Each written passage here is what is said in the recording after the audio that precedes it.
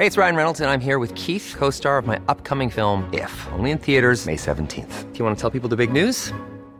All right, I'll do it. Sign up now and you'll get unlimited for $15 a month and 6 months of Paramount Plus Essential Plan on us. MintMobile.com/switch. Upfront payment of $45 equivalent to $15 per month. Unlimited over 40 gigabytes per month. Face lower speeds. Videos at 480p. Active Mint customers by 531.24 get 6 months of Paramount Plus Essential Plan. Auto renews after 6 months. Offer ends May 31st, 2024. Separate Paramount Plus registration required. Terms and conditions apply if rated PG.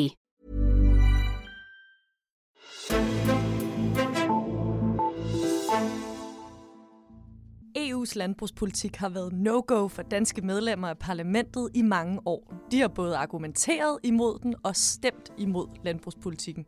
I sidste uge stemte et flertal af de danske politikere så for den nye version. Men er det indholdet, eller er det politikerne, som har ændret sig? Det ser vi på i dagens Azure. Mit navn er Karoline Tranberg. For at svare på det spørgsmål har jeg inviteret dig, Rikke Albrechtsen, redaktør på Altingets EU-niche, med fra Bruxelles. Er du med? Det er jeg. Det er du. Dejligt, og velkommen til. Tak.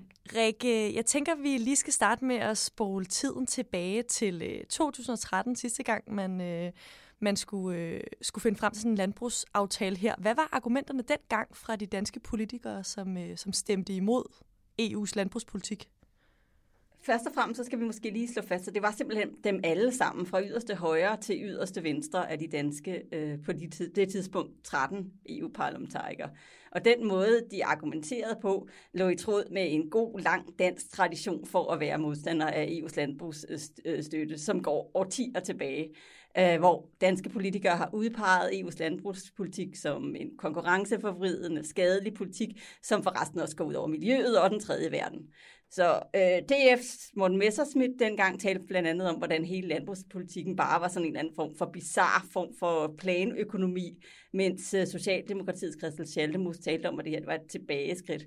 Og det afspejler også en årelang politisk stemning på Christiansborg mod EU's landbrugspolitik. Fordi et flertal i Folketinget pålagde allerede tilbage i 00'erne den siddende fødevareminister at bruge enhver lejlighed i EU-regi til at understrege, at for øvrigt synes Danmark altså også, at landbrugsstøtten skulle afskaffes. Hvilket satte Danmark i sådan en ret diplomatisk akavet situation, når man tænker på, at landbrugspolitikken er altså en af EU's ældste politikker, som på daværende tidspunkt opslug knap halvdelen af hele EU's budget. Så det lå ikke lige korten, at den bare sådan lige ville blive afskaffet, fordi vi synes, at det skulle være sådan. Men det er en modstand, som man stadig kan se afspejlet i for eksempel partiprogrammerne rundt omkring. Selv et landbrugparti som Venstre har stadig i dag indskrevet, at EU's landbrugsstøtte den skal udfases. Så det ligger bare enormt dybt. Mm. Så kan vi jo passende spole tiden frem til 2021, hvor et flertal af de danske politikere i parlamentet nu har stemt for landbrugspolitikken. Det gælder, som du lige taler om her, faktisk for Venstre, og det gælder også for Konservative, Dansk Folkeparti og Socialdemokratiet. Hvad er de her politikers argumenter så for at stemme for landbrugspolitikken nu? Flere af dem påpeger, at de mener, at der er sket reelle fremskridt i den reform, der nu er vedtaget. At politikken for eksempel er blevet grønnere.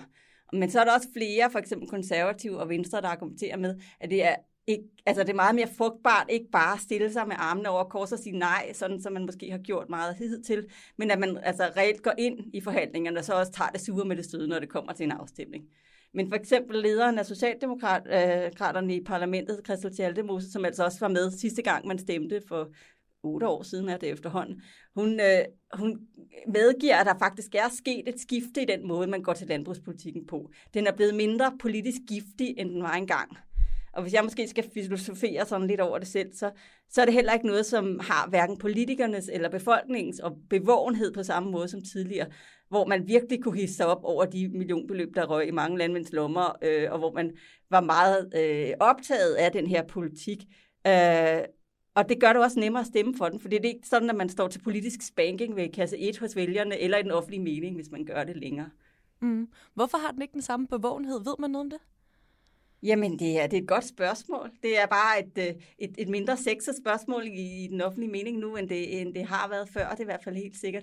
Men altså, det handler måske også om, at der reelt er sket forskellige fremskridt i forhold til den måde, hvor politikken så ud i for eksempel 80'erne og 90'erne, hvor man havde situationer med det, som man kaldte smørbjerg og vinsøer, hvor man på grund af den måde landbrugsstøtten var indrettet, hvor det var simpelthen produktionsstøtte, man fik penge for det, man producerede nærmest lige meget, hvad der skete, så ledte det til sådan en ret grotesk overproduktion, som også var tydeligt i befolkningen, at det kunne jo ikke hænge sammen. Samtidig med, at der var stor kritik af den måde, som støtten stillede de fattige lande i verden, fordi at de blev udkonkurreret af de her europæiske bønder, som kom med masser af national statsstøtte i lommerne. Ikke? Så, og der er der altså nogle af de her ting, som er blevet udfaset og revideret under de mange forskellige udgaver af reformer af politikken gennem de seneste årtier. Og det har trods alt betydet noget, også for den måde, som støtten den er indrettet på. Mm. Og nu har de jo forhandlet i de seneste 3 år om den her udgave af landbrugsaftalen. Hvis vi skal se lidt på indholdet, hvad er så sådan de største ændringer i den her nye landbrugsaftale? Altså, den bliver mindre, og det er sådan en del af en trend, der har udvist sig sådan de seneste i hvert fald 20 år.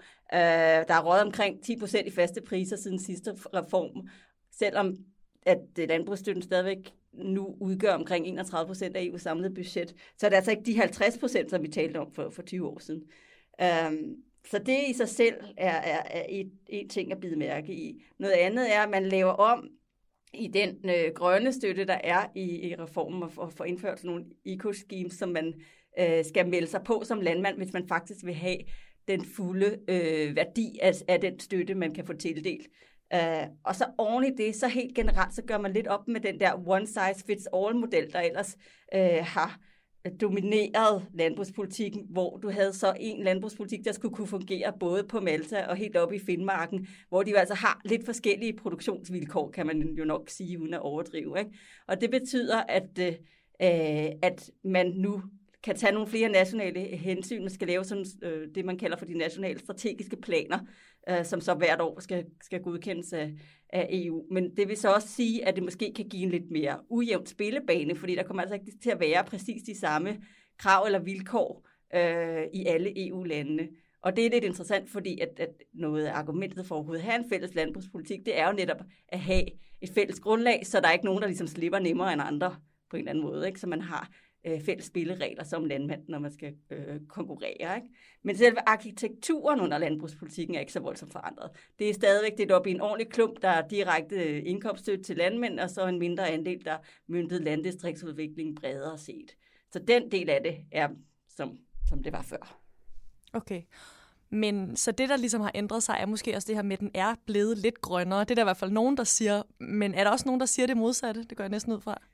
Ja, det kan man godt sige, der er. Der er altså det meste af rød blok, udover Socialdemokraterne, er stærkt skeptiske over for det, også den her reform, fordi de siger simpelthen, at reformerne de går slet ikke langt nok. SF taler om, at den er en katastrofe for naturen og klimaet og vores folkesundhed, og fuldstændig ude af trit med EU's, det man kalder for Green Deal, som er hele den her grønne omstilling, som EU er i gang med. Og noget lignende hører vi fra Enhedslisten. Og det er jo i forlængelse af også en kritik, som vi hører fra grønne organisationer, der handler om, jamen altså lige meget med de ændringer, man har, der er det stadigvæk sådan, at selve Europas fødevare- og landbrugssystem bidrager direkte til overforbrug af ressourcer, ødelægger miljøet, bidrager til klimaforandringer, tab af biodiversitet, udtømning af fiskebestande. Det er jo så lidt over i fiskeripolitikken mere end i landbrugspolitikken, men altså jorderosion, vandmangel, vand- og luftforurening osv., de har en meget, meget lang liste af kritikpunkter, som de altså ikke mener er adresseret ordentligt i den her reform heller. Mm. Og det er jo så også Radikale, SF og Enhedslisten, som alle sammen stemte imod aftalen. Radikale, den ene af deres medlemmer stemte blankt på visse områder af den, men ellers så var det hele resten. Altså ellers var det alle støttepartierne fra Rød Blok. Ja. Hvis vi zoomer lidt ud, landbrugspolitikken, den koster jo stadigvæk 1/3 af hele EU's budget, som du fortæller, det vil sige omkring 400 milliarder kroner om året. Men hvorfor er det, at hvis vi ser på sådan en europæisk plan, hvorfor er det sådan, så mange europæiske politikere stadigvæk synes, det er en god idé, at landbruget skal have en tredjedel af hele EU's budget? Landbruget fylder jo faktisk enormt meget politisk nationalt i rigtig mange lande, hvor det også bliver set lidt som om, at landmænd er en slags naturens kustoder og bærere af traditioner og garanter for høj kvalitet af fødevarer. Også på en måde, som vi måske ikke rigtig forstår her i industrilandbrugets højborg Danmark, hvor det er sådan lidt mere kvantitet end kvalitet, vi går op i. Men det gør også, at ideen om landmanden og argumentet for at hælde penge i erhvervet fylder meget nogle steder. Det bedste eksempel er nok Frankrig, som virkelig har været sådan den største fortaler for den her politik og for at holde den hvad kan man sige, i den traditionelle udgave. For der ser du jo, at enhver præsident med respekt for sig selv bliver nødt til at dukke op på landets største landbrugsmesse, ellers så falder der politisk brænde ned, fordi man simpelthen tager den her sektor så enormt alvorligt. Og samtidig så har der også et argument om fødevaresikkerhed, altså evnen til at være selvforsynende. Det betyder noget, og har også altid været en del af argumentationen for overhovedet at have en europæisk landbrugspolitik, som jo går helt tilbage til samarbejdets fødsel. Ikke?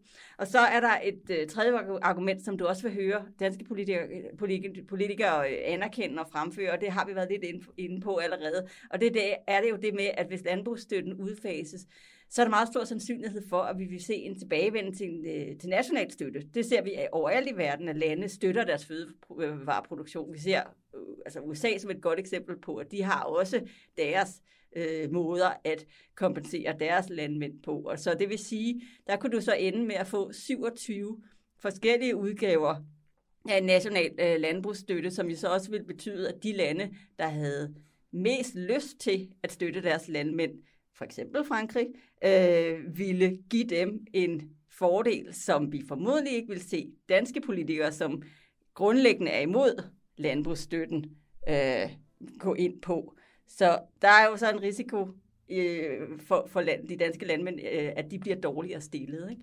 Og det var faktisk et af de vigtigste argumenter for, at Danmark i sin tid overhovedet gik med i EF, som det hed dengang. Fordi der stod vi uden for et lukrativt indre marked, som vi ikke rigtig kunne konkurrere på, fordi de var inde bag deres ligesom mure. Og der vil vi gerne ind og være med på det der indre marked, så vi kunne sælge dem alle deres varer. Ikke? Hvilket er sådan lidt ironisk, når vi ser på, hvor udskældt politikken så blev i Danmark senere hen. Mm. Ja, mega interessant. Tusind tak, fordi du var med hele vejen fra Bruxelles i dag, Rikke Albrechtsen, redaktør på Altinget EU. Selv tak. Og tak til dig, der lyttede med derhjemme. Hvis du kunne tænke dig at læse flere nyheder om dansk og europæisk politik, så sker det inde på altinget.dk. Mit navn er Caroline Tranberg, og vi lyttes ved.